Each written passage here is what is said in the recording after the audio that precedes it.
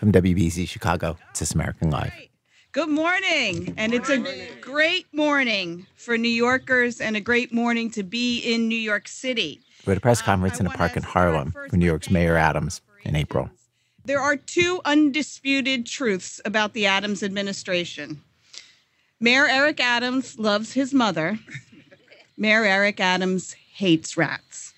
This event was to introduce New Yorkers to their brand new rat czar. This is the position the mayor created. And his job listing called for candidates who were, quote, highly motivated and somewhat bloodthirsty, with a swashbuckling attitude, crafty humor, and general aura of badassery. New York's mayor is not popular. He's got huge disapproval ratings on crime and homelessness. Fewer than half of all New Yorkers like the way he's doing his job. So when the mayor talks rats, it's with the joy of a dad whose kids don't want any of the dinner he's cooked them, who finally, at dessert, gets to hand them massive hot fudge sundaes.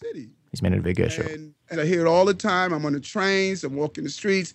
People stop me and say, you know, we're with you, man. We hate those damn rats. And, you know, remember, Julia, remember when I came out with that rat device? You know, I had a rat device. We caught 96 rats around Brooklyn Borough Hall. 96 rats. And, you know, there were people that were yelling, you know, oh, you murderer, you murderer, you know. This is the kind of cutthroat swagger in a lot of the remarks this day. Next to the podium is a table with all kinds of gear for shooting, poisoning, and trapping rats. Soon, the new rat czar, Kathy Karate, takes the stage. And if zingers could kill rodents, well, New York's in good hands. You'll be seeing a lot of me and a lot less rats. I like that quote. There's a new sheriff in town. And with your help, we'll send those rats packing. Full name. Tell me full name. Give your full name. Fully keeping with the giddy mood of the day, the rat czar's parents are there, felling for reporters and telling the story of how, at 10, their daughter mobilized her entire neighborhood to fight rats. And so proud they can't stop themselves from talking over each other in a gush of words. I'll be honest with you, there was so many applicants, but then when she started to get down, I was like, and she's I said right to my for the wife, job. I go, I think they're going to hire her. She's right She's for the got job. this job. She's smart. So, She's super smart. She's great with people. She's going to do a great job. She can do a great job. The mayor has made it very clear his stance on rats. He hates rats. I hate rats. All New Yorkers hate rats. Wow, that is strong. Not true. Nah, not true. Everybody don't hate rats. Okay, so we are going to devote our program today to rats and their hold over our cities and our minds. And for some equal time, we thought it was very important to co-host today's coverage. We thought we would reach out to the one group that did not get a turn at the mic at the mayor's press conference. Welcome, you guys. So let me push this mic a little closer to you there on the floor. Lower, please. So far away, hey. Alrighty. 1, 2, 1, 2. All right, you want to introduce yourselves? I'm Reggie. I'm Rachel. We are rodents. Yeah, we're in the rodent class. We are rats. Can I ask you guys, like, what do you make of this press conference and the mayor appointing a rat czar and announcing, like, rats is his mission, he's going to kill rats? You know, look, if I had made the same budget cuts that that guy was pitching, I'd also be trying to throw little smoke and mirrors in the air. Little confusion. Little confusion. So you're saying it's just a distraction? Of course it's a distraction. I mean, look, you know, who's gonna fight back? Who's gonna fight back against that? We're easy. Yeah. We're small. But we're resilient. Yeah, We're and tough. we got the numbers. We got the numbers. Well, actually, the numbers are interesting. It's actually a real question. Nobody knows how many rats are in New York City. It's 8 million people. But since you guys are, like, nesting everywhere under the streets and sidewalks, and you're in ancient water pipes and utility pipes and sewers and subway tunnels, like, the best guess we could find from anybody is just millions of rats. That's all they can say. 8 million so far. We're growing every day. Well, actually, that's true. People are seeing a lot more rats in New York. Health inspectors are seeing twice as many rats as they saw just a few years ago. And that's what you see. Future's female, the future's rat. Let's go. Can I ask you guys, do you see anything in the other side's arguments? Do you see anything in why people find you to be a pest and frightening? All right, every once and again, a kid gets bit. Okay. Well, actually, the last year that we have stats for, 100 New Yorkers got bit by rats. But how many? She said it's 8 million. What is that? That's nothing. That's nothing. How many New Yorkers a year get stabbed? Right. You know, how many New Yorkers a year get hit by cars? How many rats control rent prices in New York? Very few. Very few of us are, you know, keeping Manhattan unaffordable. Right. And yet somehow, oh, rats are evil. Yeah, well, let me give you guys the human point of view on this, okay? In this new battle that's going on in New York between a growing rat population and a mayor calling for your blood, let me tell you about somebody who's on the front lines of where the new wave of rats has shown up. Her name is Darnese Foster. She lives just a couple blocks from the park where the mayor's press conference was held. And she saw the commotion and stopped to watch and talked to my coworker, Valerie Kipnis. Told her that she's lived on 138th Street since the 90s. And they never used to have a rat problem till the pandemic. Rats outside the building, rats in the basement. This is new. This is, I guess everybody was looking the other way or doing something else, and the rats took over. It's very frustrating. Like, garbage collection day is the absolute worst. There's really no safe place because they're running from garbage to garbage to garbage to garbage. Even in the middle of the street, it's not safe because they dart. So that you can barely walk, and you just have to hope, pray to God that they're not there. Like, I shake my keys, I make as much noise. So Valerie and I headed to her block on garbage pickup day and met up with Darnese before her kids left for school, which is a big operation in our house. Each of her 4 kids goes to a different school in a different part of the city. She lives in a really pretty block in Harlem that's all townhouses and trees. It was a perfect spring morning. And as we stood there on the sidewalk, yes, even with the sun shining, there in plain day, Oh, Jesus Christ. a rat. Yeah. No, I just saw the rat. I don't know where it came from, but it crawled across the top of the green can. I don't know where it went because I kind of froze. I walk over to a big plastic trash bin and look inside. There's a rat chewing through a bag. That sound was the rat. Darnese says that it's not just a general kind of post-pandemic surge that's led to all the rats on her particular block. The neighborhood has been gentrifying. One house a couple doors down sold for $2.5 million. Others aren't far behind. Darnese rents in one of the only apartment buildings on the block. And she said her landlord is trying to drive everybody out of her building to raise the rents. Hot water and heat have gone out for weeks at a time. They don't fix anything. They're harassing tenants. They have managed to harass and get half the building. So half of the tenants are gone. And rats are helping their cause because they just want to clear out my building anyway. So, in New York City, rats are just a pawn in the much bigger clash that is New York real estate. We did reach out to the landlord. His name is Hamid Ali, to ask him if he's trying to drive out Darnese and the other last tenants in the building. And letting rats to fester is part of that. But he didn't return our calls, our texts, or our emails. I'm really stubborn. I do not want my landlord to win. Oh my God, sorry. Oh my God. I'm so sorry. That was humongous. When rats scamper by, they seem to completely unnerve Darnese. And she urges me and her sons to move away from a stairwell where she's seen rats. There are certain spots where she doesn't like to stand. But her kids are totally unruffled. Her sons Micah and Amir, they're 9 and 12, both perfectly happy to be late for school to talk rats. Each new rat we see, they're like, yeah, sure, whatever. This one looks like it died recently. The boys spot this one up the block and show Valerie. Wait, how can you tell? Because, like, its body, their eyes are still open and, like, its body is, like, still it kind of looks like it's fake playing dead. And because ants haven't swarmed that place yet. Well, I'm going to take a quick picture. Do you feel like the rats have gotten into your head? Oh, yeah, no, absolutely. I am thinking about them a lot. I mean, it's just so strange because they're so small, and yet they can loom so large. They're huge. These are not small rats. These are big, fat, jolly rats. They are eating good here. Like, I'm amazed at how agile they are. Like, these are monsters. I told Darnese how a scientist I talked to said that the big problem with rats these days is not that they spread disease. She said it's rare in North America for anybody to report catching a disease from a rat. Really? And it's much more common for rats to catch our diseases from us, going through our stuff. Like New York rats got COVID from us. And the scientist told me that the bigger problem with rats is the very thing that Darnese is experiencing, the stress, feeling of everything being out of control when rats are there. And it just freaks people out. Like, there's just something about having them around that just gets to us psychologically. It means that you've done something terribly wrong in your life and you should correct it. If you're encountering rats like this, it's like a problem sign. It's like, stop, change, do something different.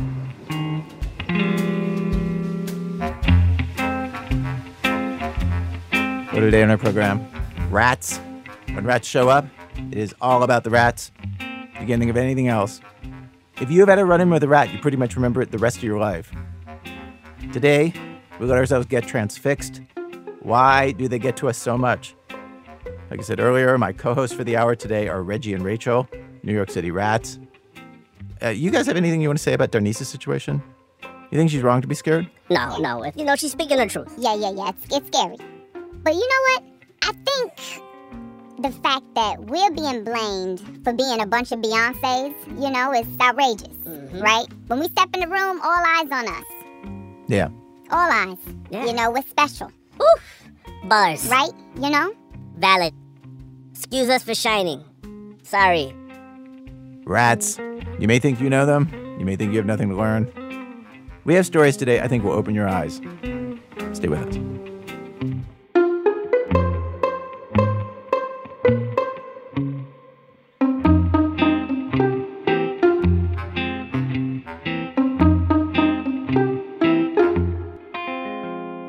Okay, so we're going to start today's show with a story that you guys commissioned as our co-host today. Yep, because there's the lie and there's the rat truth. That's why we're here to tell our story. Which is why we got this next story for you. Act 1, 51st Rats. So this might be hard for some of you closed-minded folks to believe, but there are a lot of people out here who love rats. Love us to death. Who see us for who we really are. For more, we go to NPR's Elna Baker. Actually, she's not with NPR. Oh, my God. Copy that. For more on this, we go to our very own Elna Baker. So I want to start from the beginning. You and I, we met at a party, right? Yep. You came up to me and you basically did this thing where you were like, hey, you're a woman. Can I get your opinion on something? And then you explained your predicament. Will you explain for us now, what's your current big dilemma? Yes, I have several pet rats, and I also am single and used to be a very active dating in the dating scene. And I have to either get rid of my rats so that I can start dating again, or I guess become a weird, lonely rat person for the rest of my life. I don't know if that's it seems like those are the two options. And the fact that I'm weighing that decision is probably not a good sign. That should be a pretty easy choice. I would think that a couple of years ago it would have been an easy choice for me, but all of a sudden it's not. And at the party, you turned to me after explaining all of this, and you said, is me being a rat guy a deal breaker? And you emphatically said yes. Yes, because it's not just that Todd has rats. That's his name, by the way, Todd. He has 12. They roam free all day, and they've taken over his living room, where he's set up an American Gladiator-style obstacle course with tiny ropes for the rats to swing from furniture. If this were a Disney movie, it'd be magical. But if Todd were your Tinder date, you'd report his profile. A little about Todd. He's 39, a writer, living in LA. He's tall, attractive, says he wants to find a real relationship and settle down. According to his friends, he's really broken up over this choice, constantly telling them he's going to get rid of the rats, but unable to pull the trigger. He's truly at a crossroads. Obviously, I have a strong bias for which road I think he should take. The kind of road that when you're walking, a rat doesn't suddenly come scurrying out, brushing against your feet. And the only thing I didn't understand, why was this so hard for him? Okay, so just walk me through it. So how did it start with the rats? I think that the rats, in a weird way, I think everybody has at least one weird thing that they got into during the pandemic. For some people it was knitting or a weird Japanese TV show. For me it was, having a bunch of pet rats. Wait, so I see. So basically you're saying this decision could only have happened during the pandemic. 100%. Before the pandemic, I was not what you would call a rat person. I spent 10 years living in New York. I thought rats were pests, not pets. They are slightly above or below bed bugs, I guess, on the New York things you don't ever want in your apartment list. It was probably 3 weeks into the pandemic, into the first lockdown. I was going on a walk, and when I got home in the parking lot to my apartment, I saw this little tiny cute little rat, and he was crawling, and it wasn't like scampering away. He was crawling and his back legs weren't working. He was kind of like dragging his body with his front little arms. It was like, it almost looked like out of Saving Private Ryan, like just like a wounded soldier trying to carry himself to safety. And I felt so bad. It was like one of the saddest things I'd ever seen, combined with also being super like lonely and locked down and like just going on like a super introspective walk. And I was like, I'm going to save this rat. I'm going to bring this rat upstairs. I'm going to nurse it back to health. Todd put on a pair of gloves, picked up the rat, put it in a box, did the icky dance, then went upstairs. The first thing that happened is I called the Humane Society because I was like, I'll take care of this rat until they can take him in, thinking I would do that the next morning. And they were like, immediately the girl on the phone was like, yeah, we don't do anything with rats. Like, I can call animal control to get rid of it if you want, but we don't like do anything for rats. Wait, the Humane Society is like, ew, no rats. Yeah, at least the one in LA, yeah, they are not very humane. The woman was humane enough to give him the number of a rat rescue. He calls and talks to a woman named Shannon who says she'd love to take his rats, but she can't for 10 days because she's out of town. She's like, can you handle it till then and keep it alive? I was like, yeah, of course I can. Like, knowing nothing about rats or anything, but I was like, awesome, we got a project now. Let's do it.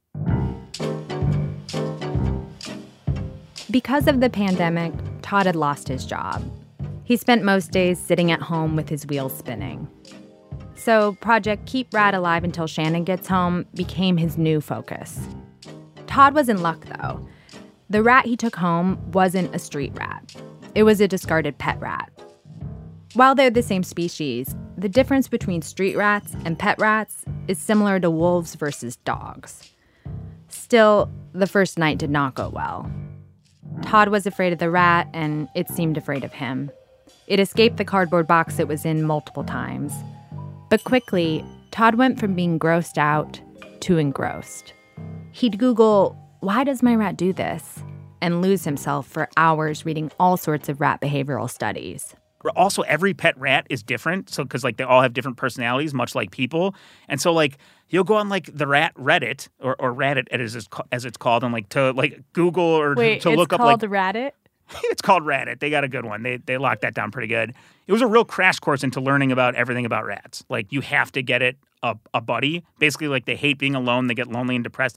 And so like immediately I was like, okay, I got to get another rat for like 10 days. Or at this point it was like 8. And so I went on Craigslist and started looking up like rats for sale. So I found a guy who was selling rats for like $3 a piece.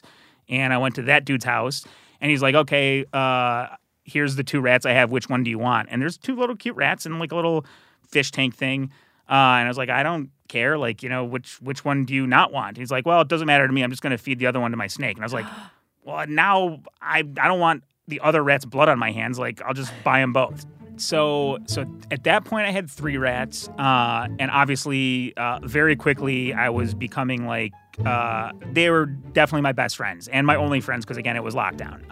And so at the point that this lady Shannon got back from visiting her family and was ready to take the original rat in to her rodent rescue, I no longer wanted to give him up. And in fact, she was not surprised that my rat culture had already multiplied to 3. And she's like, that's how it happens.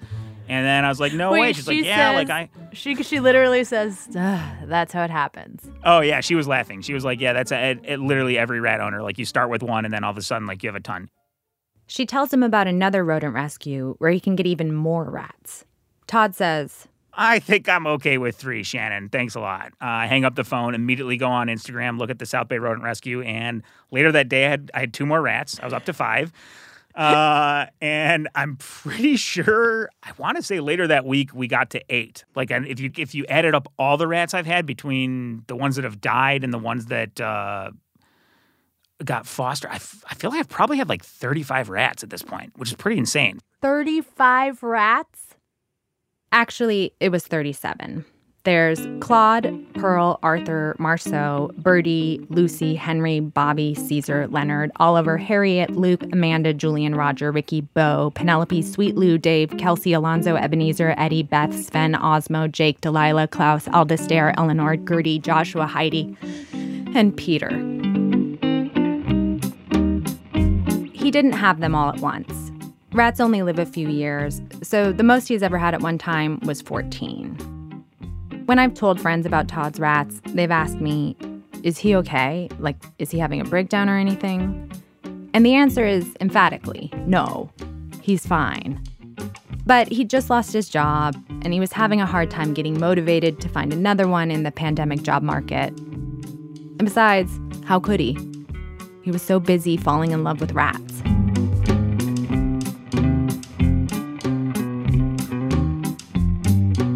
I see rats as vermin, carriers of disease. Just thinking of them skeeves me out. But Todd says, I just don't know them.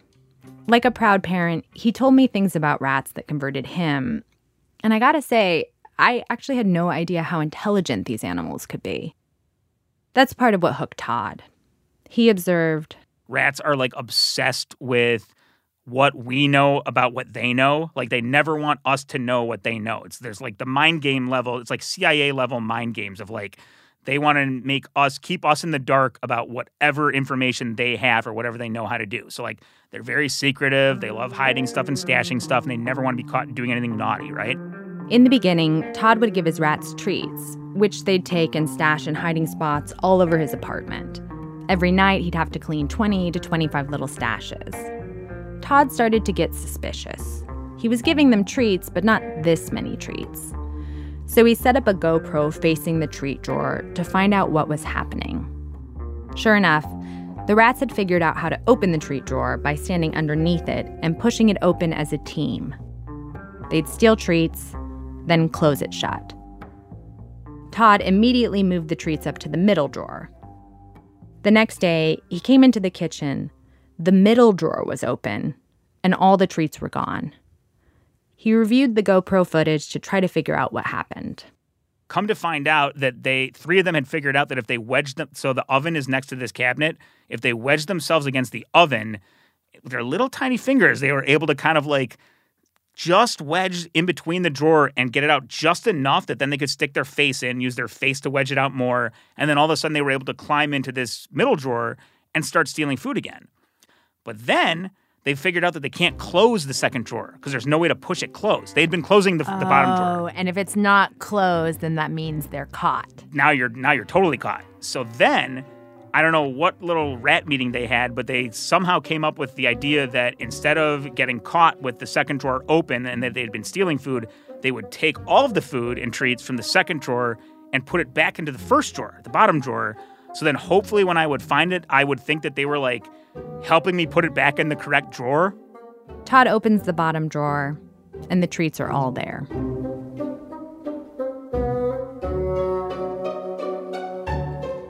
Another thing I learned talking to Todd about rats is that they can jump incredibly high, like bunnies. Todd learned this when he set up his GoPro to figure out how his rats were getting into these high cubbies. The footage showed they were crawling onto the kitchen table and launching themselves 4 feet in the air. Todd knows their secret, but they don't know he knows. A few days later, he wakes up. And I walked into the living room and I saw Claude and he was running over to go do this. And then he's kind of stopped and froze. He had been busted doing something naughty. And he walked up to the edge of the table and I looked at him and he kind of turned and looked at me and then he turned and looked at the cubbies and then he turned and looked at me again. And then he jumped like straight up, just like a couple of like the saddest little jump and just belly flopped onto the ground.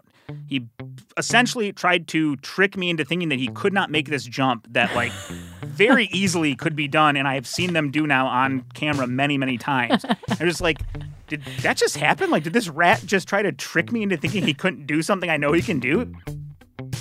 I talked to a rodent behavior specialist about all of this.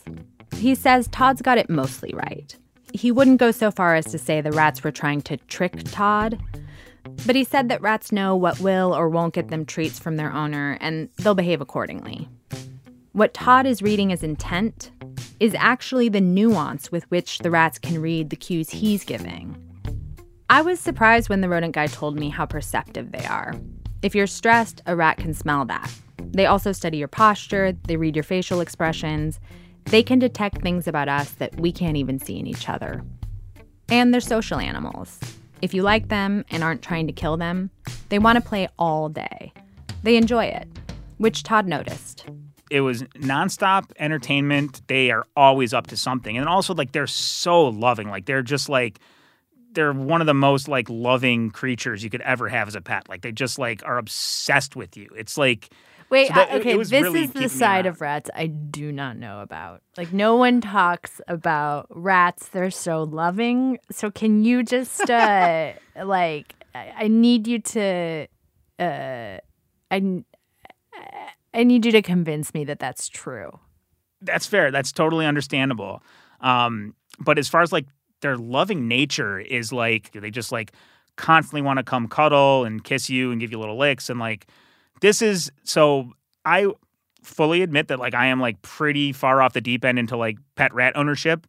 But there's still, like, another level that I haven't, like, sunk to yet, which is, like, a lot of people let their rats, like, clean their teeth and stuff, which is, like, disgusting to me. But rats love to groom you because that is, like, hugging and kissing. I think that I got a lot of booger eaters right now. They just always want to get in my nose and try to, like, clean my boogers, which is, like, dude, stop. That is, like, disgusting.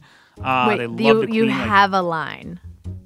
Oh, yeah, I do. Yeah, I will not let them clean my teeth or boogers or the ear thing is like, I don't want them crawling inside my ear, but it is really cute when they try to because, like, you hear their little squeaks and sniffs, and that's pretty cute. But then once they start trying to get into your ear to clean it, it's like, dude, stop. Like, that's disgusting. The idea of Todd being groomed by rats brings me back to his predicament. When does the thought, okay, I need to get rid of these rats if I want to have love and a relationship, when does that occur to you? Yeah, so for me, I feel like as the pandemic started kind of like actually winding down a bit, I think like post like the last variant, it felt like, you know, things were opening up again. People were, you know, I was going to parties again for the first time in a while and like meeting people at parties. And like, I think I was at a friend's party and the moment kind of occurred. I met a girl at this party and we really hit it off and we were flirting. And then we exchanged numbers and then we kind of kept talking. And then she inquired about potentially getting a drink. So we got a drink after this party. And then as things were winding down and the bar was closing, you know, I think like anybody, you fall into old habits and you're like, okay, do you want to go back to my place? And she's like, yeah. And like, it was like a Kaiser Soze moment where all of a sudden in my head, I was like, oh my God, wait a minute. I have at that point 12 rats in my apartment. Like it had not even occurred to me that like, I can't bring this person home to an apartment full of rats. I was like, the first thing that rushed through my mind is like, how do I explain this to her to preface this before we go to my apartment? And like very quickly, I was like, there is no way to explain having 12 rats in your apartment. They were in his car on the way home. Todd turns to the woman and says, actually, I'm really sorry. I lied and said I'm actually really, really tired and I have an early morning tomorrow. Like, and so like this girl probably thought like I was like, you know, like not that into her having second thoughts when in reality it's because I didn't want to expose her to a rat-filled apartment. He takes her back to her car and they never see each other again. I remember laying in bed that night being like, well, this is probably the end of like rat ownership. Like if we're going to be like meeting people again, life is kind of starting to get back to normal. This is not something that you can explain to somebody.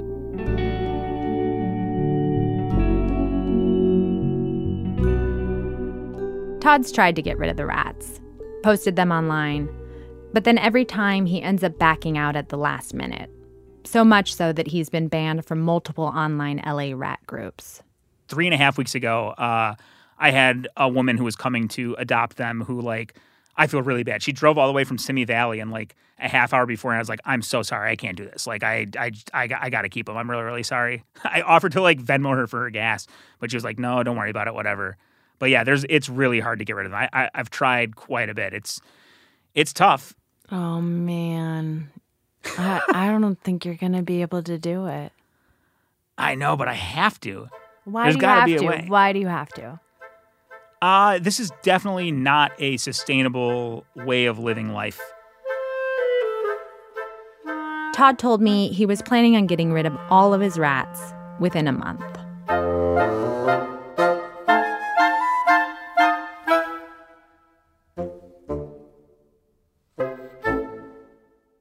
Okay. Hi, Todd. Hi. So, all right. So it's been 4 months since we last talked. Has it really been 4 months? It's been 4 months. Well, minus like a few days. I'm dying to know Have you given away the rats? I have not. I feel like, made some progress in that I have committed to not getting any more rats or any new rats, which I think is a big step, a first step. I'm down to 3 now, unfortunately. You're down to 3 rats. Down to 3 rats, yeah. Since Todd got most of them around the same time, many of them died around the same time. It's been hard. He's actively restraining himself when he has the urge to get more rats. That takes discipline. What was the closest you came? Like a week ago, man, there was a really cute rat video. There was a rat like a week ago that came from the same like breed as one of my favorite rats, my first rat, Claude, that died. That was just like, oh, he's the cutest and best little rat. And there was like a really cute video that one of the rodent rescues posted, and it was like, yeah, he's up for adoption. I was like, man, 4 isn't that different than 3. Maybe I'll just get like 1 more and then like see where that goes. But he was a young rat. I was like, if I get a 4th one that's young, then I'm gonna have to get him a buddy when the other 3 die, and then now we're at 2, and then like, you know where this goes from there. Like, it's just like it spirals out of control pretty quickly. So why is he finally letting go of his rats? What changed? After our first call, he started opening up to women on dating apps about his rat ownership. To his surprise, at least half were totally cool with it. He even brought 4 dates home to meet the rats. It went great. This huge obstacle he'd invented, rats or love, it wasn't actually a problem. Which made him look at why he was so embarrassed about being a rat guy in the first place. But I think I was more embarrassed and ashamed of being, in general, who I was and where I was at that point. Obviously, like the pandemic, like it just like everything that my identity was wrapped around had been paused. Mm-hmm. Like I love those rats, do not get me wrong, and they are super fun. But I think also, you know, you could argue that I was using rat ownership as a way of avoiding addressing other problems in life. Because that's like the double whammy is like, okay, I'm not pouring all this time into this weird hobby. That means I do have to pour it into, you know, getting my career back on track, addressing my personal life, addressing my love life, and actually like taking those things serious. I don't have this like great excuse anymore to avoid them. Todd's taking steps to move towards a life without rats. He's taken down all the paintings and pictures the rats chewed the edges of and is replacing them with new art. The rats destroyed all his plants. He's buying new ones. And he's been going out on lots of dates. He feels hopeful about his new life. Though he did say when he's out buying new plants, maybe he'll see a new rat and get that too.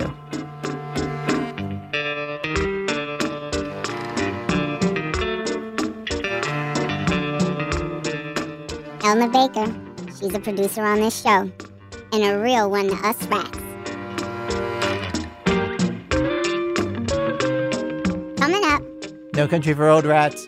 We visit a vast place that has somehow gotten rid of rats. That's in a minute, from Chicago Public Radio. When our program continues. This American Life from Ira Glass. Today's program must be Rats on the Brain. My co-hosts today, New York street rats, Reggie and Rachel. Hello. Hey, how you We're doing? here. Oh, you guys, welcome back to the second half. We have arrived at Act 2 of our program. Act 2, the Big Bag Theory. So the mayor of New York and his new rat czar have declared this renewed war on rats that we talked about at the beginning of the show, this war that's supposedly going to be way more effective and lethal. But one thing about the entire project that seems kind of absurd is that one big reason that there are so many rats in New York City is just obvious. It's completely out in the open. It's not complicated at all. That's right. Yeah, it's racism. Oh, no, I'm sorry. No, it's plastic bags. Yeah, excuse me. That's the plastic bags. Yeah. Yeah, that's the thing. New Yorkers put out their garbage in plastic bags. And if you've ever visited the city for more than a day, you've seen these. They're on the sidewalk at night. Just huge stacks of them just stretching down the block. It's about 8 million pounds of food waste every day. That's 1 pound for every man, woman, child, and non-binary person in the 5 boroughs. And it is also a lot of rat food. It's like a buffet on every block. And you're saying, oh, no, don't eat the buffet food. And is it very hard tearing into a plastic garbage bag? No. Is it hard to walk? All right. Point taken. Okay, so why would the biggest city in the country decide to do something so absurd and counterproductive? One of our producers, Ike Sriskandarajah, looked into that. It wasn't always this way. New Yorkers used to take out their trash in Oscar the Grouch-style metal cans with tightly fitting lids. The cans were ubiquitous, mostly worked, but nobody liked them. Here's how you used to have to take out the trash. You'd put your raw refuse in a metal can. A sanitation worker would drag it to the back of the truck, banging it loudly to empty it out. Where New Yorkers, many without hoses, were left to clean out their smelly metal cans. It wasn't great. Then, in the late 60s, the future arrived. America put a man on the moon, and... Here's the answer, folks. New Glad trash bags. They're odor-proof, scatter-proof. So strong, they're leak-proof. It's the end of trashy trash. That's neat. Plastic trash bags were mass-produced for the first time. New York City Mayor John Lindsay saw an opportunity for an easy political win. He called a press conference on May 8th, 1969. Reporters gathered in the Blue Room at City Hall. A garbage bag hung on the wall. And Mayor Lindsay announced plans for a new experimental program that would allow New Yorkers in half a dozen neighborhoods to drop trash bags directly on the curb overnight. The mayor said he wanted to see if paper and plastic garbage bags could reduce noise, odor, litter, speed up garbage collection, and improve conditions for sanitation workers. The sanitation union was all in. But not everyone was so glad. Bobby Corrigan remembers where he was. These days, he's a world-renowned rodentologist. But back then, he was taking an intro to pest management class at SUNY Farmingdale. His professor asked the class to consider the mayor's recent announcement. I remember him giving us a lesson about that event. And he said, I want you to write a homework lesson. What do you think this is going to do for the rat population of the city to put trash in plastic bags? What will this do? Even the students in Pest Control 101 could tell what would happen. The writing was on the wall that if we do this, we're going to be literally, as if it was a zoological garden, we're going to try to grow these animals for some reason. Bobby thinks back on this moment often. In the Terminator version of this movie, which would be called Exterminator, the human survivors of New Rat City would send Bobby back to dive in front of the podium and knock the bag out of Mayor Lindsay's hand. If I was there sitting in the audience or any pest professional, we all would have went, whoa, stop. We have questions back here in the back row. Stop. My message I would have stood up and say this is going to be a colossal mistake in public health and a colossal mistake in quality of life, and it needs to be stopped and rethink this whole thing with different approaches. How pivotal was this moment in the history of the New York City rat population? I think it was everything. I think it put this animal into hyperdrive. He calls this the Big Bang Theory, or the Big Bag Theory, because he's funny. Right before the bags in 1969, another respected rodentologist named Joe Brooks did a survey and found that rats were only in 11% of New York. Now, Bobby says, rats are in 80 to 90% of the city.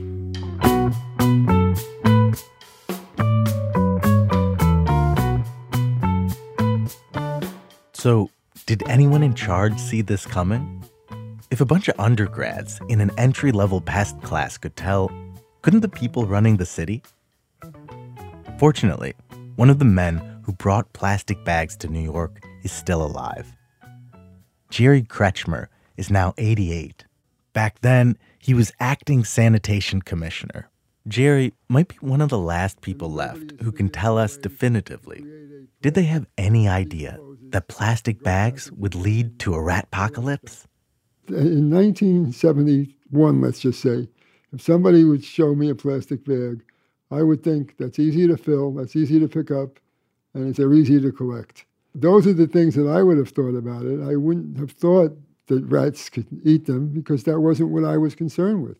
My concern is collecting the garbage. Is that trade-off worth it? I don't know if it's worth it. My story is we got to get the garbage collected. Rats were not on Jerry's radar at all. He was busy removing millions of pounds of garbage from the city every day, which, by the way, is kind of a miracle. And bags? They made that massive job faster, 20% faster. Where the city saw efficiency, Big Bag saw dollar signs. Bag makers primed the public by donating 600,000 sacks, and even got to help pick the guy who evaluated the pilot project. At the initial press conference, that guy claimed that bags would reduce the smell so much that they wouldn't attract rats, which, as any New Yorker who has walked past a pile of black bags baking under the hot sun can tell you, is just a total lie. In January 1971, the city council unanimously voted to approve the use of plastic bags in all 5 boroughs of New York. Cans were out, bags were in, and the party began. Oh, to be a New York City rat in the 1970s.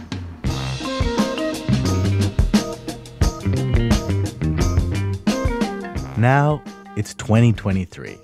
I don't think you're going to find an administration that is more serious about containers and placing our garbage in containers like we are. That, of course, is Mayor Eric Adams. And the big thing he and his new rat czar are doing to take back the city from rats is to get trash bags back in trash cans.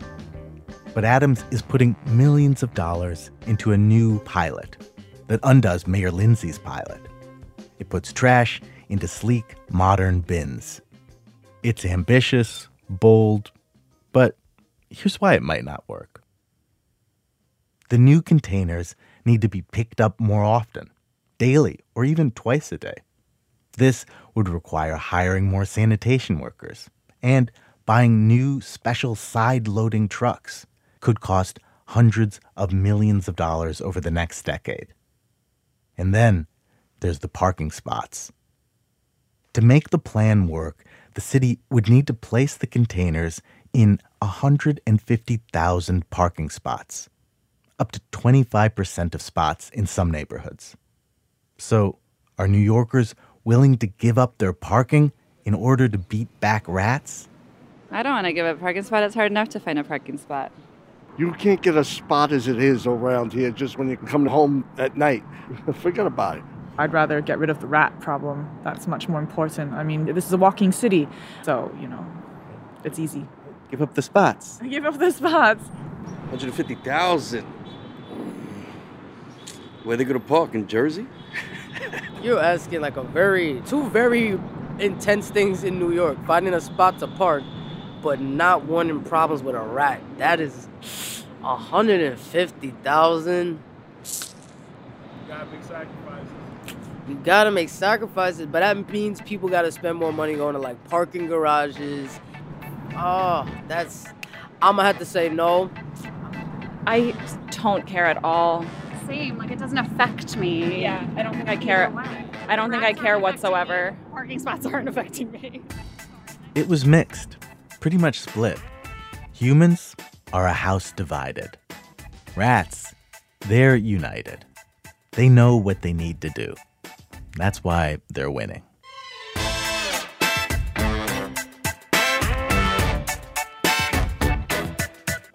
Ike Sriskandarajah, he's a producer on our show.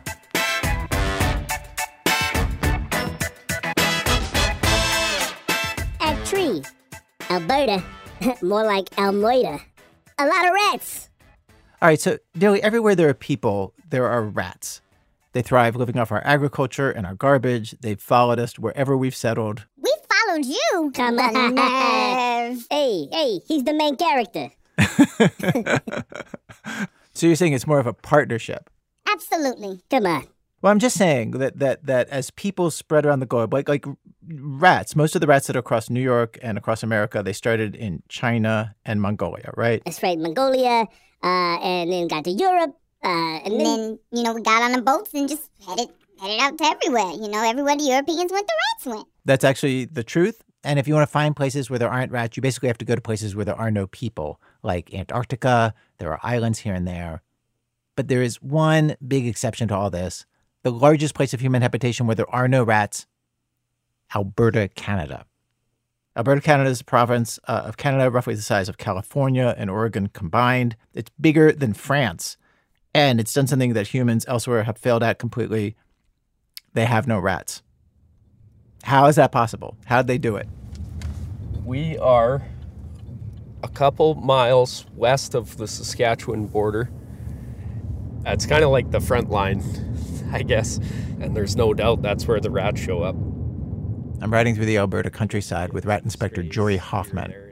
It's green and mostly flat open space that to an American like me looks very Midwestern. Farm after farm. And the towns near the border are tiny. Jory's 29, straight-talking guy who volunteers at the fire department and small-town events, in a T-shirt, jeans, and baseball cap. His feelings about this line of work are uncomplicated. I like my job. I like the outdoors. So spray weeds, go look for rats. Something new every day. I'm an everyday farmer, so I enjoy it. Rat hunting is just 5 weeks in the spring and fall for him. And when he's not doing that, he's working the farm his family's had for 5 generations, near here. He knows most of the farmers here along the border. Also in the truck is Karen Wickerson, who runs Alberta's rat control program. She explains that Alberta's campaign against rats began decades ago. If you picture for a second, okay, rats arrive on the east coast of North America and then slowly spread west across the continent. And in Canada, what that means is they infiltrate Quebec province, and then they move west to Ontario province, then Manitoba province. Karen says they reached Saskatchewan province, surprisingly not that long ago, around 1920. And it took them 30 years to move across the province to get to the Alberta-Saskatchewan border. And essentially, we saw the rats coming, and so we're able to mobilize and be ready for when they arrived. That day came in 1950. People in Alberta looked across the border at Saskatchewan and saw that rats were infiltrating farms and eating crops. Alberta is a big agricultural province, and Albertans were like, nope, we don't want the rats. And therefore, they were declared a pest so that every Albertan was responsible for controlling them. And they actively went out and educated people as well, because people didn't know what rats look like. They had rats taxidermied and put in all the local agricultural field offices just so that they could see what a rat actually looked like. NASA decided to set up a rat control zone, kind of a DMZ for rats, where they'd catch the vermin trying to infiltrate the pristine province to ravage their crops. The zone runs along the border with Saskatchewan, north to south, over 300 miles, 18 miles wide. That's where we are right now in this truck. Twice a year, Karen has 13 people that go out to inspect every farm and every spot where rats might nest. Jory's on his spring inspection today. He turns the truck into a driveway of a farm. We see 4 big steel grain bins. There's some farm equipment in the yard. Okay, we're pulling into where? Just a very suspect area. I've had an infestation at this yard before. So there was hundreds here inside this burning pit. We climb out of the truck to see if the rats have returned. The burning pit is 8 feet or 10 feet deep and the length of a good-sized swimming pool with a tangle of stuff sticking up that the farmer wants to set ablaze and get rid of. There's dead trees, barbed wire fencing, cow bones. Yeah, so what we're doing here, we're just going to walk around this burning pit, and we're looking on the edges for holes, rat runs. Like you can tell, they use the same track over and over, so you can tell where they've been. Now, Joey, you're climbing down. What are you pointing at? There's a hole there. Yeah. Could be old. That hole is around 3 inches around. Yep. Yeah. Could be a rat. Could be new. Could be a gopher, a weasel, or anything. We spot dozens of other holes, big and small, but no signs of life. No rat feces or food by the holes. Jory concludes there are probably no rats here, and we go into other farms. We're usually in and out in just a few minutes. Look around some bales of barley or oats, open doors to steel grain bins. The fact that we find 0 rats, that's typical. Jory has 500 locations he inspects, and the number of actual infestations he discovers, like a real nest with dozens or hundreds of rats. Once every 2 years. Wow. So it's a bad infestation once every 2 years, and then How many other times will you find a rat, let's say, in a year? Like last year I found one solo, and probably none the year before that. Yep. Maybe none the year before that. Yeah. There must be a part of you where you kind of wish, like, you hope you find something so you have something to do.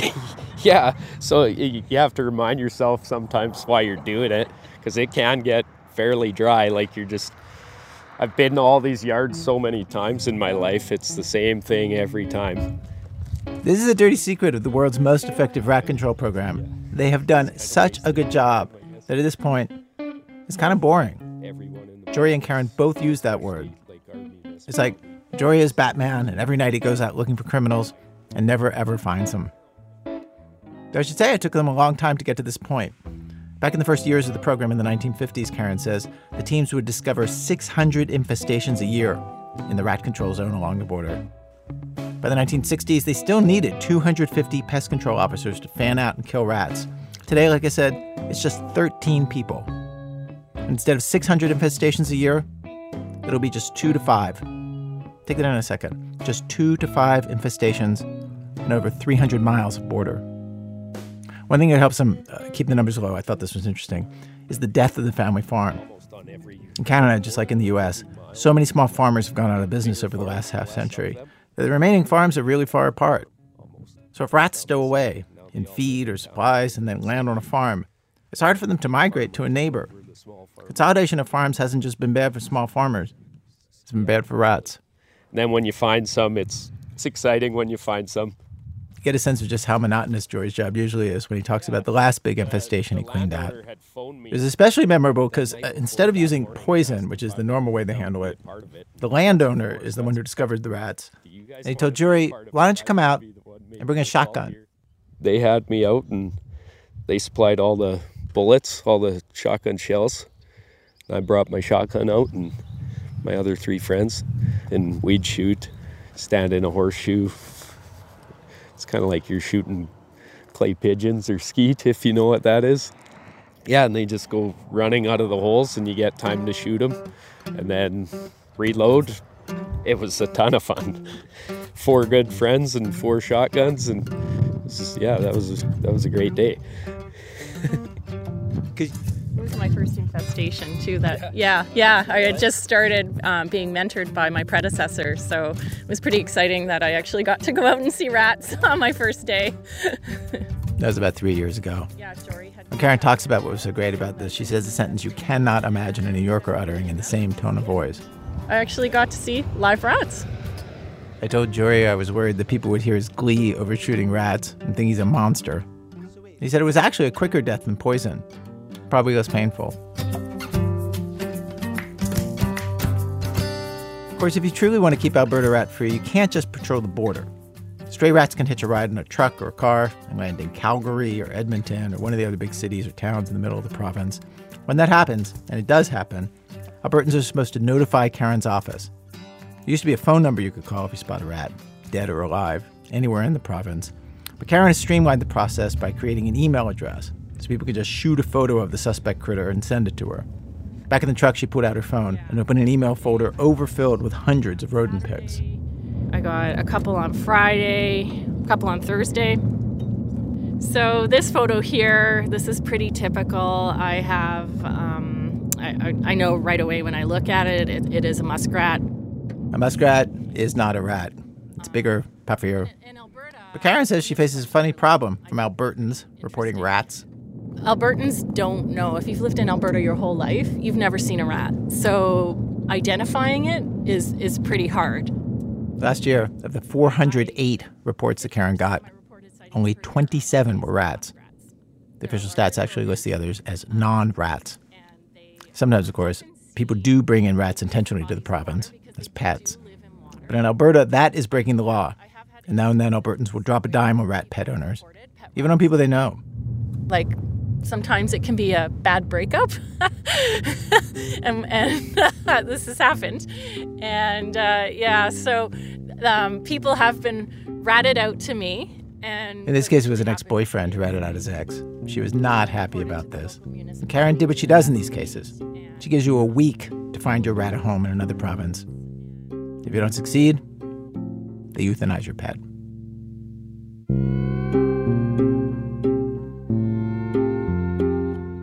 Whenever anybody tries to estimate how much money Alberta saves by having no rats, the numbers are in the tens of millions. That's crops that weren't eaten and infrastructure that wasn't degraded. And the cost each year to keep rats out of Alberta? Shockingly low. Roughly $270,000 American dollars, which is about half the price of one New York City garbage truck.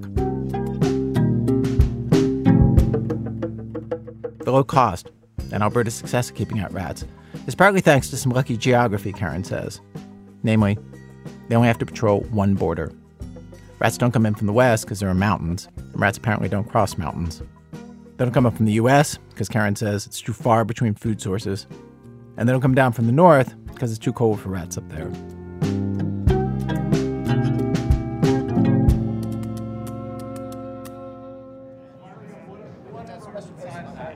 Okay, so the humans of Alberta have banded together in a civic-minded mission that no other members of our species have been as successful at. I was very interested to find out, is that a big deal to Albertans? Do they feel a sense of achievement? Do they feel a sense of pride about that? Excuse me, are you from Alberta? My producer, Ella, and I approached Albertans on a drizzly day outside a compound full of animals that they do allow into the province. We were at the zoo. No, there's no rat exhibit. We checked. And we asked everybody to name the things that make Alberta special and different, wondering how many of them would mention their epic ratlessness. Here's what they said. The national parks. Cost of living. The scenic routes are much more closer than you think. Diversity lately. Gas prices. This is a land of oil and gas, I guess. Notice what nobody's mentioning. The wildlife. There's all the lakes and all the boreal forest to the north. The mountains. The mountains. Ooh, the Rocky Mountains for sure. We talked to a few dozen people. Not one mentioned rats. So the reason why I'm asking is because do you know about the rat situation in Alberta? Nope. There is no rat situation. Say more. I don't know. They've kept them out. They've had policies to keep them out ever since I can remember. So there are no rats. I take it from this conversation that isn't like a point of pride or something. No rats? Yeah. No. No, not really. Honestly, I literally hadn't thought about it until you brought it up just now. Lots of people said they knew there were no rats. They're glad about it, but it is not a point of pride. This is the thing. If something is not around, you don't think about it. As one teenager put it, that's like thinking why there's no giraffes walking around here. Like, it's just kind of normal to us.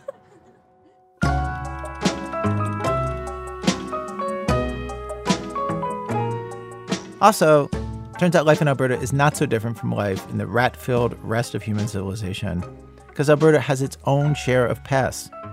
In fact, as we stood there outside the zoo, an animal ran by us on the grass, and the family we were talking to was like, oh yeah, gophers. They're everywhere. You see them a lot. We probably have as many groundhogs and prairie dogs as New York has rats. Out in the rat control zone on the border, Karen and Jory confirmed that of all the pests they have in the province, mice, muskrats, wild feral pigs, the worst one is gophers. Or anyway, that's what everybody calls them, gophers. But as Karen points out, they're actually Richardson ground squirrels. You could call it the menace out here. There's a war against gophers, for sure. There's an extreme war against gophers. So on your farm, do you have to put out poisons for the gophers? Yeah, or else you have to be like my dad and shoot a few hundred a day. Or else they'll, we still don't have them under control. There's just thousands. You could sit in one spot all day and shoot gophers without moving. And then there's just holes, and it makes your field rough and bouncy and messy, and they'll eat your grain. They're terrible. I hate them. I bet my dad has shot probably 2,000 gophers already this season. Like, anytime he's not too busy working, that's what he goes and does.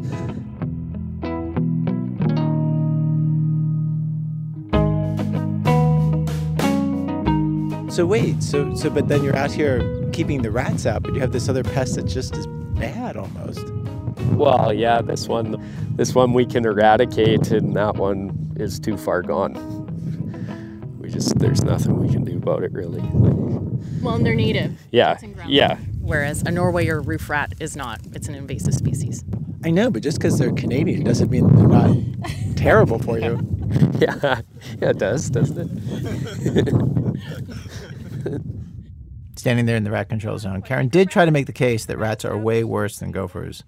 Gophers don't move into a house or grain bin and leave their pee and poo. They don't chew through floors and do the same kinds of destruction. But in the end, what it comes down to is gophers are Canadian. So what are you going to do? Like rats in New York. You can kill a few thousand here or there, but they're not going away. Even in a province that's done the impossible, some things are truly impossible.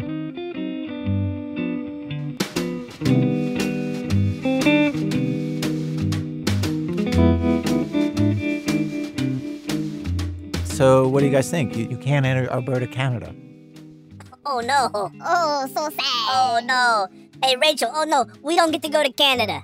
Oh, don't get to eat a bunch of sloppy poutine and fart all night. Hey, you want to catch a game by the Edmonton Oilers?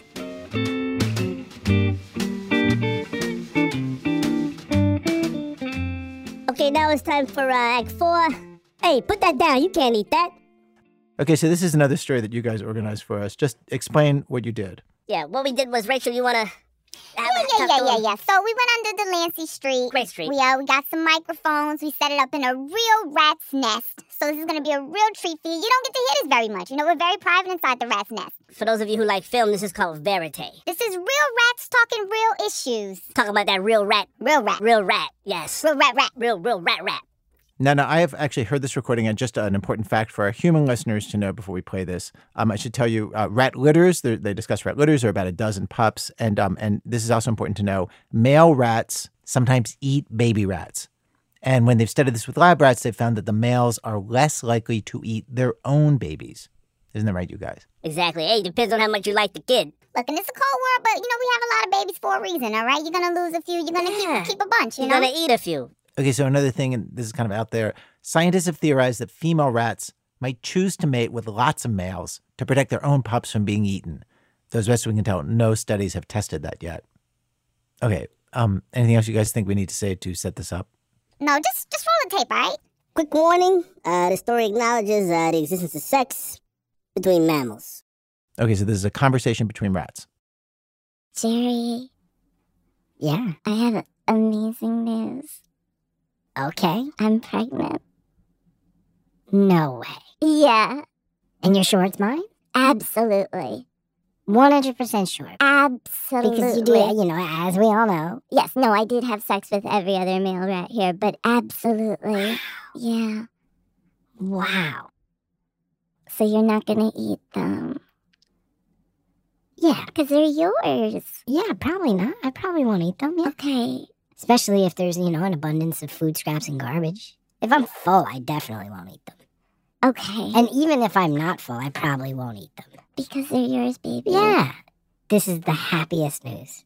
I would say that there's a slim chance I would eat more than a couple of these babies. But I'm so psyched. Congratulations. I don't want to be a monster here, but Gina had some babies if you're feeling a little peckish. That's interesting. Probably. Gina's babies probably wouldn't hit the spot, Really? Gina's so tempestuous. She can get so emotional. Oh, okay. So you know that about Gina really well, then? I'm just saying I probably wouldn't want to eat Gina's babies. Well, okay. Are they only Gina's babies? Are they...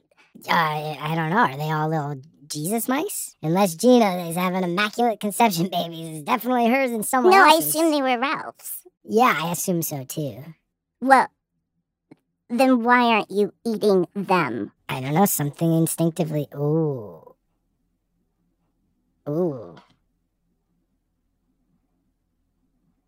Listen. These aren't even yours.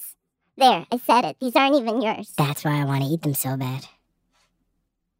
I mean, you have to give me credit. I promised not to eat more than 1/6 of those babies when we both kind of instinctively knew they weren't mine. You keep your promises. You really keep your promises. Hey, I'm sorry it didn't work out. You're a great partner. But I guess things bounced the wrong way, and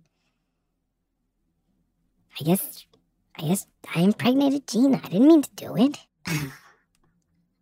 I can see your nose twitching just when you say her name. I know. I should have known. Her beady little eyes when she told me she was pregnant. Well, once a rat, always a rat.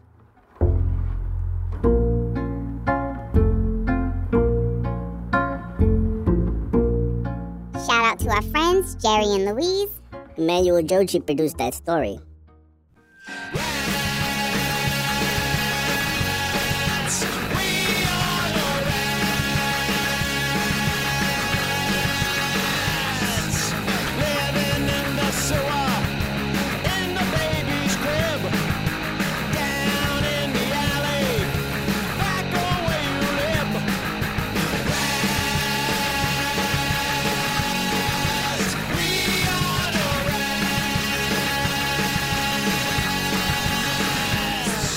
Our program was produced today by Diane Wu and Ike Sries Kandaraja. The top of the show was produced by Valerie Kipnis. Ella Mustafa produced that story from Alberta. The people who put together our show today include Fia Benin, Mike Kamate, Aviva de Kornfeld, Bethel Hopte, Cassie Halley, Seth Lynn, Tobin Lowstone Nelson, Catherine Raimondo, Nadia Raymond, Ryan Rumbery, Alyssa Shipp, Elise Spiegel, Christopher Swatala, and Matt Tierney. Our managing editor, Sarah Abdurrahman. Our senior editor, David Kestenbaum. Our executive editor, Emmanuel Berry.